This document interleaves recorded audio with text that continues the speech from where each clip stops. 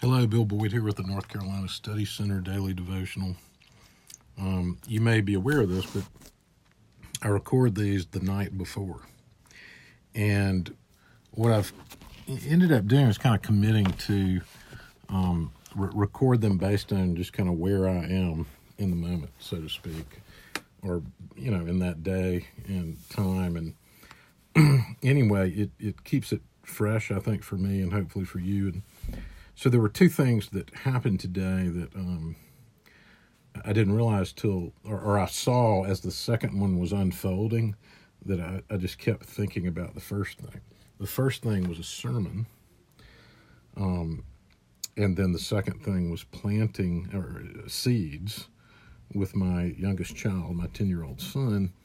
And it had been I actually don't know how long it's been since I've, gotten the little cardboard things that look like an egg crate and put the soil in them and then make out a little half-inch deep crease and put seeds down in there. And it literally may have been 40 years. I'm 52 years old. It could have been longer than that.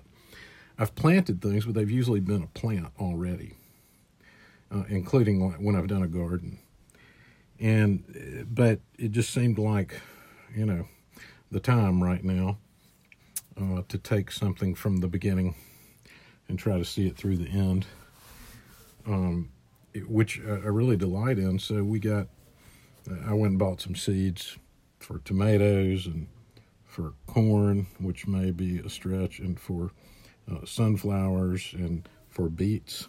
And you may be saying that's a little bit of a strange combination, but we may add a few things to it. So all that to say, my youngest and I, we got out there and, first dealt with the potting soil and then made the little crease in the dirt. And then I decided, all right, the way to do this, I think, is to open the seed packet and then pour it into a plastic cup so as to better to deal with. And I had just forgotten how small seeds are. And what an intricate and just gentle, specific, careful, almost nothing kind of process it is to begin a garden by using seeds. And doing this with my youngest, who is a boy and loves to run and jump and throw and play and all those kind of things, and then all of a sudden stopping and getting down into just very, very minute, let's try to put 3 tomato seeds in each hole. And we were using a little grapefruit spoon, actually, to get them out of the cup once I put them in the cup. And then, eventually we developed a little bit of a system and then water them a little bit. And it was such a slow process and such a careful process. And I could not help but remember the sermon from this morning, which was on 1 Corinthians 13. And actually the past number of weeks, the children's sermon has been on 1 Corinthians 13 each day. And with a wonderful recitation plus hand motions. But today, the entire sermon was from 1 Corinthians 13. And it just reminded me, and I think it was highlighted by the fact that we've now, as a family, been with each other in somewhat tight quarters, for about 8 weeks. And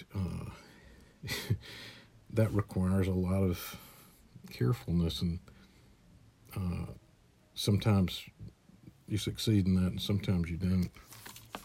So if you're where I am at all, this was a welcome challenge, rebuke in some places, and encouragement as well, because, of course, love, as the Bible speaks of it, isn't a thing. It's actually a person. It's the person of God. It's actually Jesus Christ himself. So everything that Paul says about love is actually true of Jesus, and ultimately in him will be true of us as well. If I speak in the tongues of men and of angels, but have not love, I am a noisy gong or a clanging cymbal. And if I have prophetic powers and understand all mysteries and all knowledge, and if I have all faith so as to remove mountains, but have not love, I am nothing. If I give away all I have, and if I deliver up my body to be burned, but have not love, I gain nothing. Love is patient and kind. Love does not envy or boast. It is not arrogant or rude. It does not insist on its own way. It is not irritable or resentful. It does not rejoice at wrongdoing, but rejoices with the truth. Love bears all things, believes all things, hopes all things, endures all things. Love never ends. As for prophecies, they will pass away. As for tongues, they will cease. As for knowledge, it will pass away. For we know in part, and we prophesy in part, but when perfection comes, what is partial will pass away. When I was a child, I spoke like a child. I thought like a child. I reasoned like a child. When I became a man, I gave up childish ways.